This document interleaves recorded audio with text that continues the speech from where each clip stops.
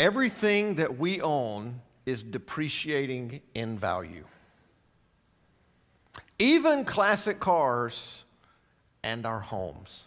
I know what some of you are thinking. Oh man, come on, Carter, hadn't you seen the housing market? This is crazy. It's crazy. It's going up every day. That thing's appreciating. Now, if you could build a brand new house today, brand spanking new, and over the next 50 years, you don't put a new roof on it, you don't paint it, you don't replace any leaky pipes, you don't do any maintenance to it, guess you think that house in 50 years is going to appreciate in value? It's going to be rubble. The land might appreciate. You don't own the land. Right, that's the Lord's. But that's just the way it is. And Glenn mentioned at the beginning going about the beach, and the beach just reminds us this more and more of just this idea that weather is deteriorating our homes. We see it. That's why we have to get a new roof every 15, 20 years. If you go to the beach, anybody looking forward to going to the beach this summer?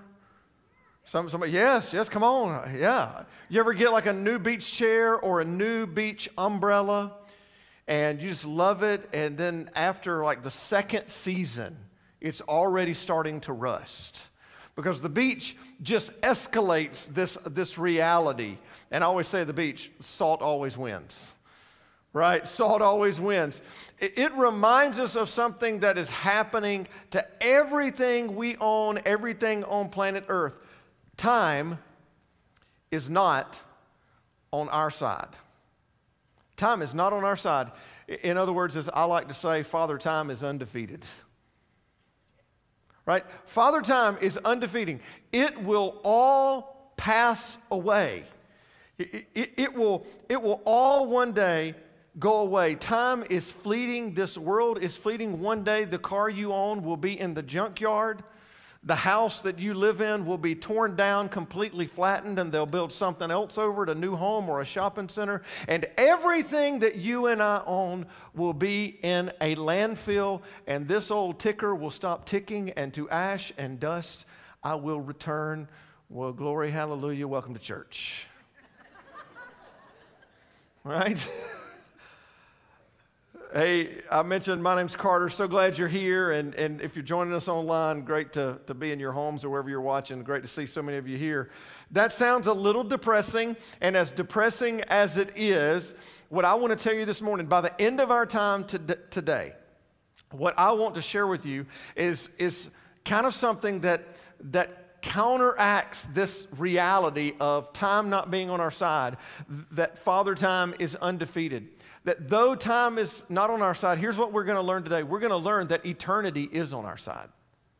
That because of Jesus, eternity is on our side. And the implications of that reality is because of what we believe about eternity, that we can look at this world in which Father Time kind of has this wear and tear on us and is weathering us and deteriorating this world we live in, and it's broken. We're going to see how it can begin to change how we view life in this world. We would all like to figure out a way to mitigate this reality, that time is on our side, to fix the world, to reverse that, to override it. Here's essentially what we want. We would like control. We would like control over this reality that time is not on our side. That's why we sell anti-aging cream. Right? It's like we're like fighting Mother Nature. We're fighting Father Time. This idea that somehow we can reverse it, the effects of wear and tear of life. We can change what's wrong with the world. And come on, this is what we want to be true about God. This is what we want to be true about God. That He would not just be a God in control, but that He would be a God who takes control. Right? That's what we want. That He would not just be a God who is in control, but that He would be a God who takes control. And come on, if He has the power over death, He can do anything. If He can rise from the dead, he can fix all of our problems. If he is as powerful as the resurrection claims, why won't he take control? How many of us looked at the news last night or this morning and looked at Buffalo and said, why won't you just be a God who takes control? Come, Lord Jesus, take control. How many of us look at what's going on in the Ukraine and say, come, Lord Jesus, take control? How many of us look at what's going on in our country and look at the financial pinch that we're all in and look at the hurt and the hate? And why won't he just be a God that takes control?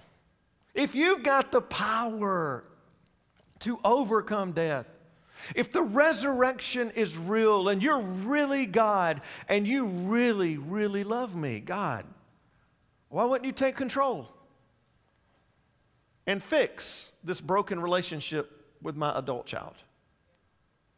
Why wouldn't you take control and heal my marriage? Why wouldn't you take control and speak into my financial problems? You know I'm hurting, Lord. I mean, come on, God. You parted the Red Sea and raised the dead. You spoke and the world came into existence so you could just manifest an anonymous check in my mailbox. Right? Signed, your friend G. You could do it. If you're really God, and if the power of the resurrection is real, and you've really defeated death, why won't you heal my loved one? You just take control. You could heal cancer. You could heal ALS. You could heal Alzheimer's. You could heal heart disease. You could heal anything. Because we want to believe that. We can do a lot of damage when we start to believe it. When we start to believe that we can manipulate God to take control in our broken world. Is that the promise of the champion of heaven? That he'll just fix everything that goes wrong here? Or is the champion of heaven, does he promise something different? Philip Yancey is I don't know how many of you ever heard or know the name Philip Yancey. He's a great Christian author. How many of you ever read a book by Philip Yancey? Anybody read a Philip? He's written like 20 books. What's So Amazing About Grace? The Jesus I Never Knew. Where is God in Disappointment? Gosh, what a great question, right? He's a prolific writer, and he just published his memoir that tells the story of his life. And in it, he tells the story of how his father died from polio when Philip was 1 year old. He was 1, his brother was about 3, so he and his dad grew up without a father. And it was a hard life. But he learned that there was more to the story much later in life. When he went to college, he got a girlfriend that would later become his wife, and they came home to visit one time. And of course, you know, when you bring your girlfriend or boyfriend home for the first time, you know, everybody gets out the picture albums, right? Let me show you what they look like when they were a kid. And they're flipping through a picture album, and out falls out a faded article from the Atlanta Journal-Constitution, because he grew up in Atlanta, about the story of his father's death. And it's a story that he's never heard of his church and his mother praying. It's the story of a faith healing that went wrong. His father did have polio, but his mother and the church that they were a part of began to believe that God was going to heal his father from polio. And against the advice of doctors, they removed his father from the iron lung that was helping him breathe and slowly recover from the disease.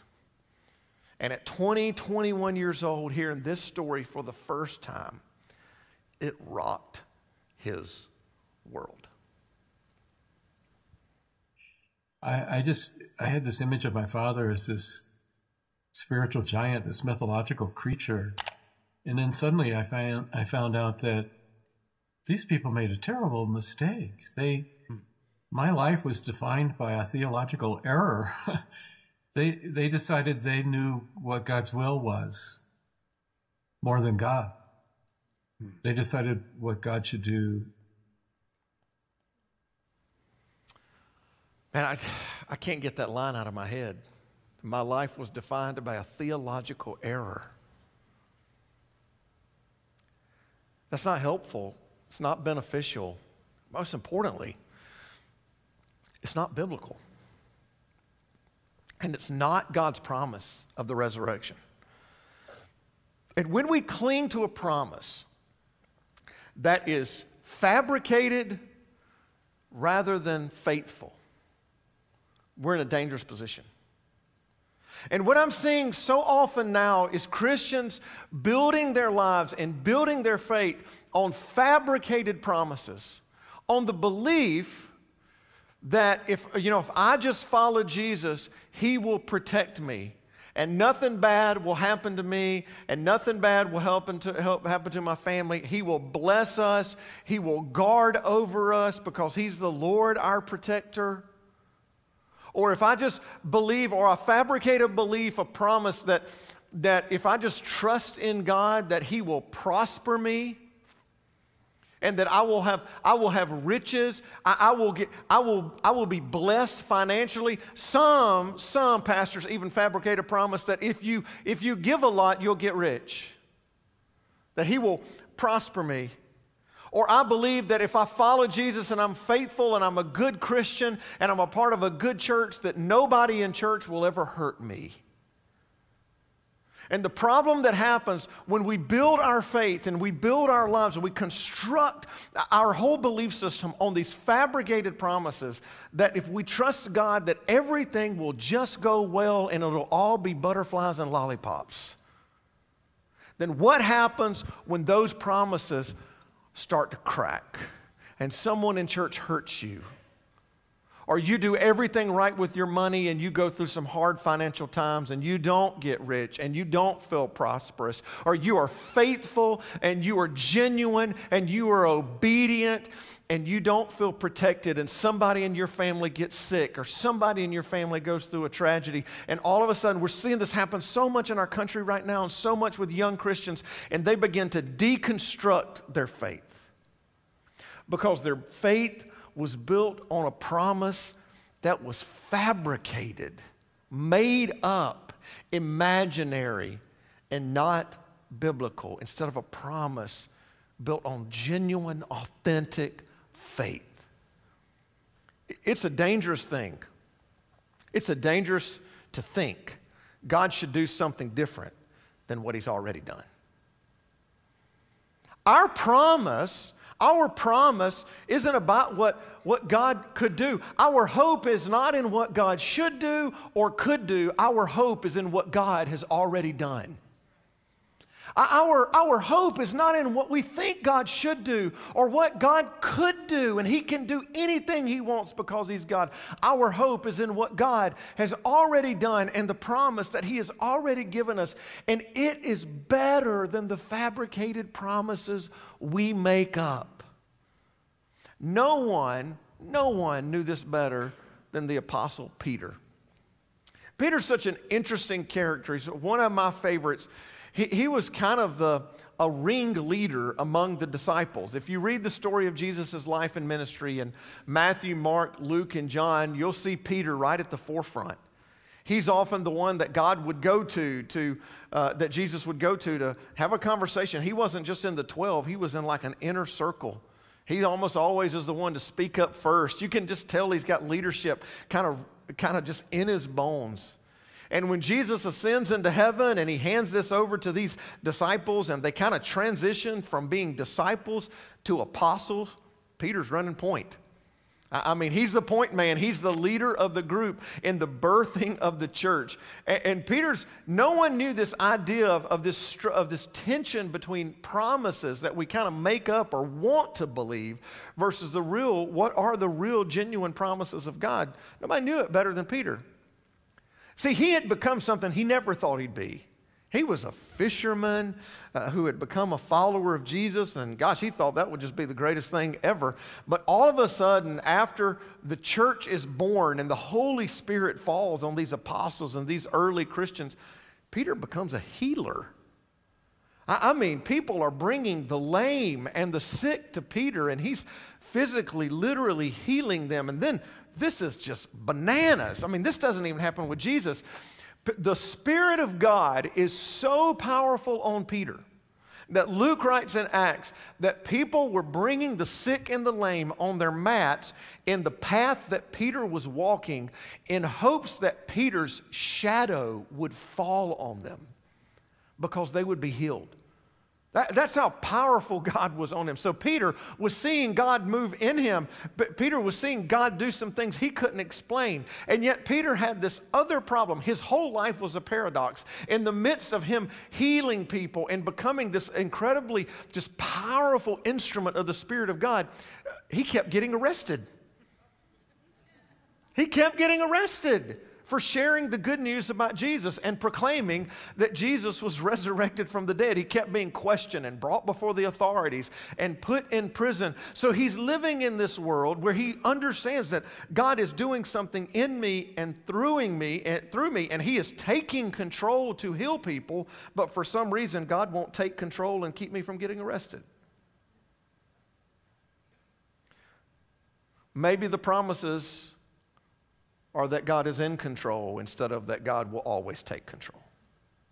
Maybe the promises are different than what I hope they would be. They can't be that everything will be okay. They've got to be far better. And Peter says that he learns that our promise is in eternity. And in light of eternity, they're far more impactful in this world. So, we're going to look at 1 Peter chapter 1, starting in verse 3. If you have your Bibles or you got your app open there, if you're watching at home, hey, we'd love for you to just kind of open your Bible there. You can read along. 1 Peter chapter 1, and this is written by Peter. Listen to what he says. Praise be to the God and Father of our Lord Jesus Christ. In his great mercy, he has given us new birth into a living hope through the resurrection of Jesus Christ from the dead. Peter says that our hope is not in something that we can't see. We have a living hope. Not, when we talk about hope, we're talking about something that hasn't happened yet. If you're a high school student right now, some of you are like, I hope I pass this exam, this final exam. Come on, high school students, are we hoping that? I hope, I would suggest studying and not just go on hope. Right? We hope we win the ball game. I hope this date goes well. I hope this movie is good. I hope I get the job. All our hopes are something that is out there, that is in a future that does not yet exist yet. And Peter says that's not what we have. We have been given birth. We have been born into a living hope. Our hope is alive, and his name's Jesus. That's our hope. And this was very real for Peter. He saw him. Peter experienced it. He lived with Jesus for 3 years. He saw him die on the cross. He saw him go into a tomb. On the first Easter morning, when the women came and told him and the other disciples that Jesus had resurrected, Peter sprinted to the tomb, saw an empty tomb, and shortly thereafter saw Jesus resurrected face to face in Galilee and touched his nail-scarred hands and spent 40 days with him and watched him ascend into the clouds. This was real for Peter. Peter's like, I've seen it with my own eyes. Now, I know what you're thinking. You're thinking the same thing I am. Great for Peter. I haven't seen him. Peter's going to get to that. Listen to what he says, though. You have been given new birth into a living hope through the resurrection of Jesus Christ from the dead, and into an inheritance that can never perish, spoil, or fade. You have been given new birth into a living hope, into an inheritance. You have been born into a new family. You have been adopted. You have been adopted by God, and you have been written into His will. Good news. You've been adopted into a new family, and God has written you into His will. He has prepared a place for you at the table. You now belong with God. Some people are, oh, Peter, I'm not good enough. You don't know. Peter's like, it doesn't matter. You have been given new birth, not by what you did or what you have accomplished, but through the resurrection of Christ. Your inheritance is not because of what you have done or what you deserve. It is because of what Christ has done. So don't ever tell me that you're not good enough, that you've made too many mistakes, or man, Carter, you don't know what I did in my 20s, or you don't know what I did when I was 17, or you don't know how I was in my first marriage, or you don't know what I was like when I was addicted to this or that. Listen, it does not matter. You have been adopted. You have a new last name. And you have been written into the will of Almighty God. And this inheritance, well, it's different than our inheritances. This is an inheritance that doesn't perish or spoil or fade. It doesn't rust or crack or deteriorate. It is incorruptible and inerodable. It does not follow. It is not under the rules of space and time and this world where Father Time is undefeated. Man, I got some stuff from my granddaddy, like some old ball caps. I've got one of his old suits. They're from like 1950, 1960. They're starting to get ratty because Father Time's undefeated. And Peter said, this inheritance, it's not like the inheritances you get here. It doesn't spoil, it doesn't fade, it doesn't rust, it can't be destroyed. Well, if that's true, then it must play by a different set of rules. Maybe it's in a completely different place. One that is incorruptible and unable to be tarnished. Peter says, this inheritance is kept in heaven for you, who through faith are shielded by God's power until the coming of the salvation that is ready to be revealed in the last time. This inheritance, it's not here. This unerodable and uncorruptible inheritance is being kept in heaven for believers. So we have this living hope that Peter has seen with his own eyes, and this hope in heaven that no one has ever seen. And no matter what happens, God is shielding this inheritance, protecting me, guarding us until the fullness of that gift will be revealed in the last times, in the last days, when it's all over, when it's all said and done. That does not mean that we won't go through bad things in this world. I'm not shielding you from this world. I'm not protecting you from this world. I'm preparing you for another world. There's a better day. This is why we invite people to follow Jesus, because I want everyone in Birmingham to know that there is always an open seat at the table of the Father. He's got more room in the mansion. He's ready to adopt more children. We want people to know that there is a better day, a better answer, and nothing is going to destroy this. Peter says he is protecting it. He is shielding you for it. And then he adds in the next verse, in all this, you greatly rejoice. Of course we do. Praise the Lord. Why wouldn't we rejoice? I mean, what a promise. We're all looking for something that will transcend this life and this world, but that doesn't mean that everything will be easy street. In fact, quite the contrary. Because if the promise prepared for us, if the inheritance is in heaven, well, what does that mean about earth? Listen to what he says. In all this you greatly rejoice, though for a little while, for a little while, you may have had to suffer grief and all kinds of trials. And here's just what I'm going to guess. Every person in this room and every person watching brought a little bit of their own suffering today.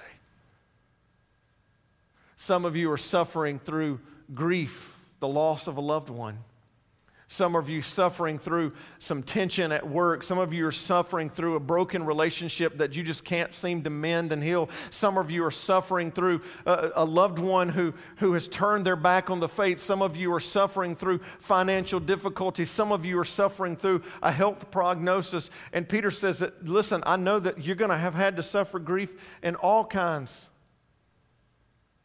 And these have come, he says, so that the proven genuineness of your faith, listen to this, of greater worth than gold. Your faith is worth more than gold, which perishes even though refined by fire, may result in praise, glory, and honor when Jesus Christ is revealed. It's as simple as this. This is what he says. If the promise is in heaven, there are problems on earth. If the promise of God is in heaven, if the hope we cling to is in heaven, then you should probably be prepared for there to be problems on earth. There are going to be problems on earth like war and like disease and hurt and suffering, and these refine our faith, Peter says. They purge us of the frills. They cleanse us from faith and circumstances. Is your faith in circumstances? They empty us of faith in ourselves or success. They refine us like a fire. And can I just tell you something? I don't like this at all. Come on. Is anybody else? I mean, nobody wants to break into a cheer after reading that, right? I don't like this at all. Because I don't like suffering. I want the suffering to stop. Right? I don't want there to be suffering in Buffalo this morning. I want it to stop. I don't want there to be killing and hate and racism. I'm so tired of it. I just want it to stop.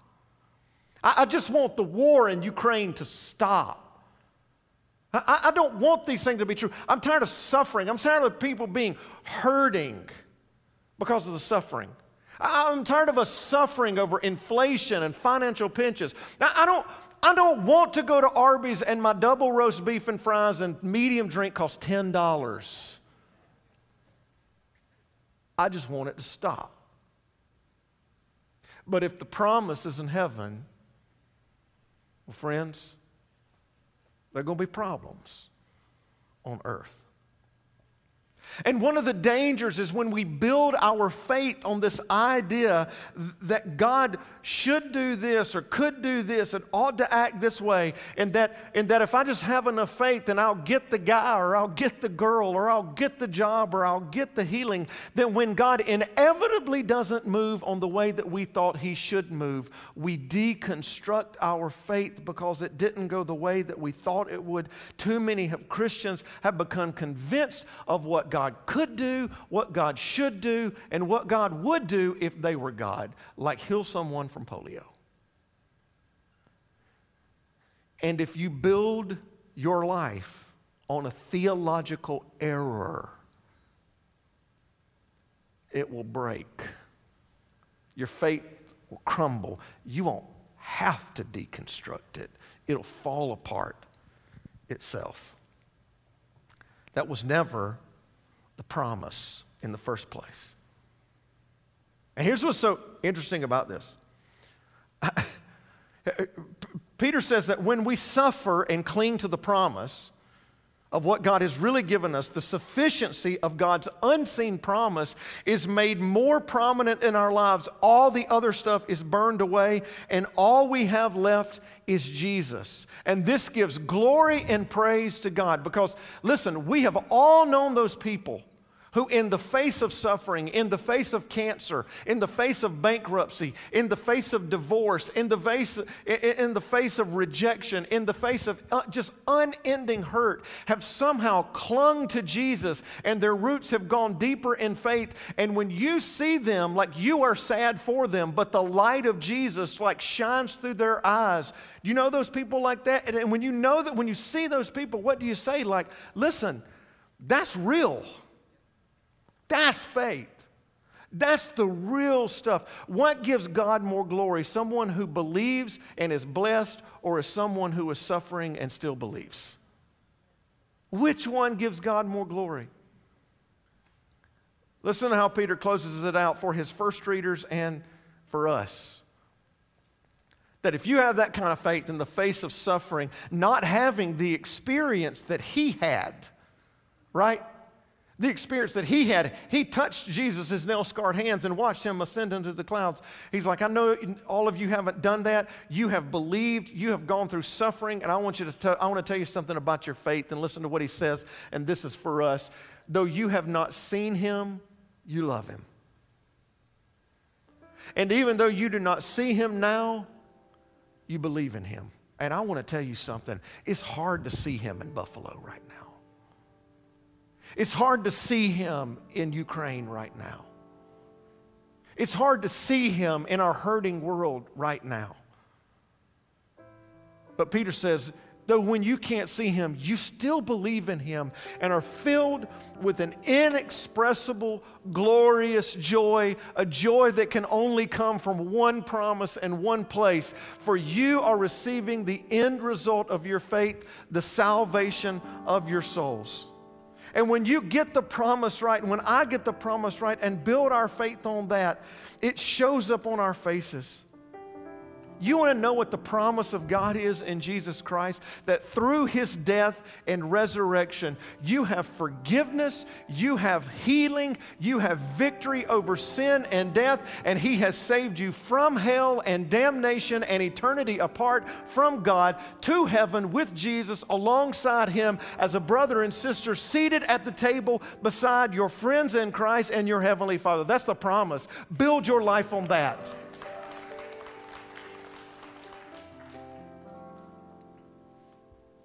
Because I want to tell you something.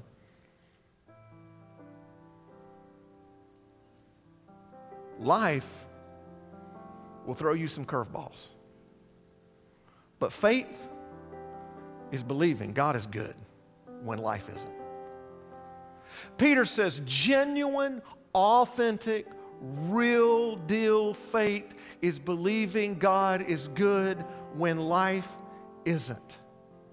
And if you put your faith in the solid promises of what Jesus has actually given you, you can make it through anything, sister. Come on. You can make it through anything, brother. Faith is believing God is good. I wish I could promise you that everything's going to be A-okay, but I just want you to know life might chew you up and spit you out. This world is broken and messed up. And life might burn you down to the ground. It might refine you like a fire. It might wear you out and wear you thin. And if it grinds you up into nothing and all that is left of you is just Jesus, I want you to know when it feels like life has won, I'm going to see a victory. Listen to this. Jesus has not promised you that he will defeat everything in this life. Our champion has promised that you will defeat everything in your death, even sin and death itself. Listen, that's some good news. Jesus has not promised that he will defeat everything in this life. Jesus has promised you that you will defeat everything in your death, even sin and death itself. So if life burns you down to the ground, if it chews you up and spits you out and there is nothing left and it thinks it's won, I just want to assure you that when the ashes clear, who will be standing there is your champion standing over your sin in a pile of mercy and grace, and no one can ever change it. No one can ever change it. Faith is believing that God is good even when life isn't. Faith is believing that there is a better day even when this day flat out stinks. And faith is trusting that the champion of heaven of our souls has given us a promise beyond this world. And in the hurting of this life, that promise is enough. I want to pray. Heavenly Father, thank you for this promise that you have given us. Thank you for the love that you show us in Christ Jesus. Lord, forgive us when we build our lives on fabricated promises. We wish that you fixed all the stuff down here. Lord, help us to remember. Speak to us today to say, child,